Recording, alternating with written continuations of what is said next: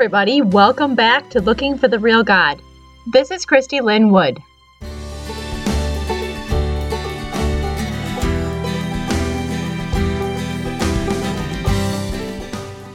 On today's episode, we're going to continue digging into how the fringe is becoming mainstream within evangelical Christianity by looking at one word: dogmatism.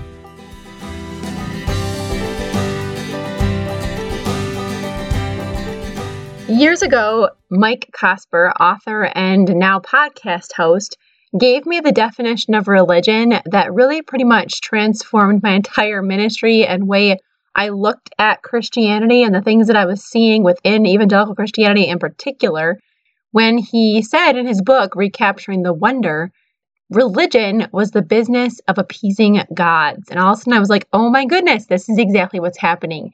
We are trying to appease God, and this is why this is religion, instead of just enjoying a relationship with God. Well, a couple days ago, Mike Cosper once again has blown my world apart with a word. And this was the last bonus episode of the Rise and Fall of Mars Hill podcast. And he had a guest host, Dan Allender, who's an author and a trauma therapist. And they were talking about dogmatism. And as they defined dogmatism and how we are so quickly to be dogmatic these days about our beliefs, almost no matter where we are on the spectrum of Christianity or politics or anything, everyone is very dogmatic. And they talked about where dogmatism comes from. I was like, oh my gosh. Suddenly everything makes sense. And this whole topic that we're talking about right now with this fringe becoming mainstream, this is the key that ties it all together. This dogmaticness that we have, that I'm seeing within so many people these days. And they really just dove into why. Why have we become so dogmatic? And so that's what we're going to talk about today. I'm just going to kind of give you my take on this episode and encourage you to go and listen. It was one of the best episodes in all of the Mars Hill episodes, in my opinion. I have literally listened to it twice, and some parts of it more than twice, like over and over and over again, as I absorb what very wise Dan Allender is saying. Dan Allender, like I said, he's a trauma therapist, and he really believes that we are struggling right now in our country, in our churches, with all of these dogmatic leaders who then become a mess and spiritually abuse people and all the things that we're seeing. He really believes all of that is a result of lots and lots of trauma that's been unresolved trauma. And he actually went back into history to figure out where we are right now. And I love this, guys, because I love looking at things historically from a large perspective, kind of holistically, really stepping back and not just saying, what's happening right now, but why is this happening? What are the cycles that we are going through again and again and again? And what is really behind this all? So Dan Allender backs way up in this episode, and he says, look at our country. Look at the trauma that we have been through in our country and in the world as a whole in the last 100, 200 years. He said you had the Civil War, which was very traumatic and really unresolved. Like nobody really dealt with it. And from there, we end up at World War I, really not very long after, followed by the Great Depression, followed by the Second World War. And the fact that all these people had to face the reality that millions of people had been killed simply because they were Jews. And Dan Allender says it's like everyone just looked at each other and said, we're never going to talk about this. And it just kind of got shut down. They didn't deal with it. They didn't deal with this trauma. And that's followed by the 50s and then the 60s. And you've got the civil rights movement, and you've got the fact that we have to face the fact that we have caused horrible, horrible harm to the African American population, and that we continued to cause harm to them, and also unresolved things people never really dealt with. And you move into this space in time in the 60s and 70s where there's just so much upheaval and just unrest. And it's interesting because I look at who showed up during that time period and some of the leaders that arose from that place of uncertainty and fear and a lack of dealing with trauma. And some of them were good, and some of them were not good. This is where Bill Gothard came out of. He came out of these 70s, 60s and 70s with all of this just feelings of uncertainty and fear. There was the Cold War that happened. There's just a lot of stuff going on. And people not dealing with all of this trauma that we've faced for years and years and years. And all that getting pushed down to the next generation, the next generation. And it causes this sense of uncertainty and fear. And Dan Allender says that when we are in this place of uncertainty and fear, we will often turn to one of two things.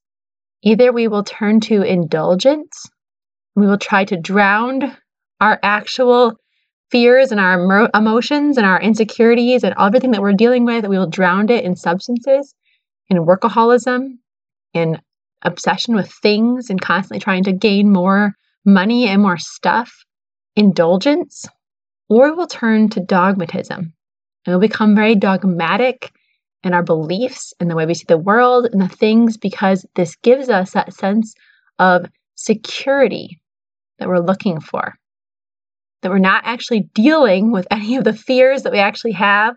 We're not dealing with any of the insecurities that we have, the things that we're afraid of. We are just trying to soothe it with either indulgence or with dogmatism. And I was like, oh my gosh, like I totally see this. And this is exactly the thing that Bill Gothard preyed upon with my parents, people in their generation, with people before them, with his basic youth conflict seminars, and then his basic seminar and advanced seminar. He was preying on people's fear, on their insecurity, on their uncertainty, and he gave them dogmatic principles and dogmatic truth and said, this is absolutely the way it is, even though it was twisted and messed up. But they bought into his strength and his formulas and his certainty, and they followed him because of their own fear. And guys, that's what I'm seeing. Like, this is what I see everywhere right now, especially within the evangelical church, but also on the progressive side of things, on the liberal side of things, politically and religiously. Like, it's that same dogmatic view of I'm right and you're wrong, and there is no middle ground, and there's no way I'm even going to consider what you have to say because you're wrong and I'm right. And I think we're all just afraid. And we're all just dealing with our own insecurities and our own lack of certainty and our own fear. And we're terrified. And so we become very dogmatic. And I think so much of the things that I'm even talking about, like last week, talking about the idol of family and the idol of homeschooling and this certainty of like, if I do this, this, and this is going to turn out right, that all comes back to the same thing. The same unresolved trauma that we've been through, the same stuff that we just haven't really even dealt with. Here we are feeling afraid and not knowing. And so then we just hold tightly to things that we just don't want to let those things go because we want to have that sense of safety. I think probably people who are buying into conspiracy theories, this is the exact same reason. They are afraid. Things are uncertain. They don't know where to get their security from, and so they buy into these ideas and these lies because they seem to give certainty. They seem to give answers. And I find this fascinating, that out of a place of trauma, we face insecurity and fear. We jump into these dogmatic situations, which then just give us further trauma. And now we are left with more spiritual abuse and religious trauma, trying to figure out, what do we even believe? This is ridiculous. How can I even know what is true? And it's kind of like we've done this to ourselves, sadly enough. And I think partly it's because we don't have a good understanding of Scripture. We don't have a good understanding of who Jesus is for ourselves. And so it's really easy for us to glom onto these dogmatic leaders, people who are giving us very clear truth. This is how it is. Like, if I had $1 for every time somebody said, the Bible clearly says, blah, blah, blah, man, I'd be a millionaire. And usually the Bible is not very clear about a lot of things. And we have to dig and we have to hold things, kind of loosely. Like, I think this is what it is, but I could be wrong. There's some things the Bible is very clear on, and other things that just really are not clear, and yet we are so quick to say that they're clear and to hold our own opinions like that dogmatically. So what do we do about this? It's very interesting. I love the way Dan Allender talked about this next part. He just gave me such hope and such a sense that God is not done with us. And he was talking about people who have been burned and abused within dogmatic religious systems. It was a podcast, so it's hard to quote him directly, but I did try to use my voice to text options, and it kind of said what he said. So here we go. I'm going to kind of quote what he has to say. He said, when people attempt to move out of dogmatism, tragically, but often seems to be the protective barrier as a form of cynicism. So the cynicism comes out as a protective barrier as they're trying to move out of the systems of dogmatism. So it's easy to, in that sense, to assume that anyone in leadership, anyone who teaches the Bible, anyone who actually believes in the death, resurrection, and ascension of Jesus Christ is either a fool or a manipulator. And then he says this part that just brought such peace to my heart, you guys, because I know that so many people out there are just so lost in their state of deconstruction and just so like trying to figure out, do I even believe anything? Like, am I even a Christian anymore? Do I want to be a Christian anymore? There's just so much. Listen to this beautiful piece that he says. He says, there almost needs to be a period of stepping back and deconstruction, and sometimes cynicism becomes something of a necessity. To ask the hard question, why do I actually believe what it is that I would allow my heart to say yes to? And he doesn't commend cynicism, but he also says he doesn't want to say that it is the great danger that most people fear it to be. Guys, that brought such hope to my heart because I have people in my life, and I feel the cynicism in my own heart sometimes, but I have people in my life that I dearly love who are very cynical right now. And it's because they have been hurt and abused and traumatized by religion, by Christianity. And I love the fact that Dan thinks that cynicism is part of this healing journey, that it's almost necessary to step back and say, what do I even believe? What do I want to believe? That he doesn't think it's the great danger that people are saying it is, because I'm sure you've heard it. There are many Christians out there right now who are condemning deconstruction, who are condemning doubt, who are condemning people who are calling it spiritual abuse. Like, it's ridiculous. It's ridiculous. And there's other people who are just really pushing towards like apologetics and like just knowing the things that you know and just really pushing toward this intellectual understanding of Christianity. And I just want to remind you guys of a few things as I get ready to close. The Bible doesn't say anything about knowing things, driving out our fear. It doesn't say anything about knowledge being the things that bring healing. He says that love, perfect love, casts out fear. And Paul says that knowledge puffs up, but love builds up.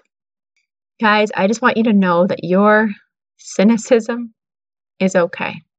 That your doubt, that your fear are okay. That the things that you don't even know that you know, it's okay. We've been through a lot within Christianity the last couple hundred years. And there's a lot to have to sort out and figure out, what do we actually believe? And that should never have happened. And that was wrong. And the things that we've been taught, those are not actually true. There's a lot to work through. But I believe in a real God who is full of love, that he is not condemning us for our doubts or our cynicism or our confusion or our questions or our insecurities or our fear or any of that. That he longs to hold us, to draw us to himself, and to teach us the truth about who he is. He wants to do that so much that he came as Jesus, that he's given us his Holy Spirit to help us and to comfort us. And I really believe that this is the beginning of something beautiful. This is the beginning of God reviving his church and showing the truth about who he is and what he wants from us. It seems to me that evangelical Christianity has become very similar to the Pharisees, unfortunately.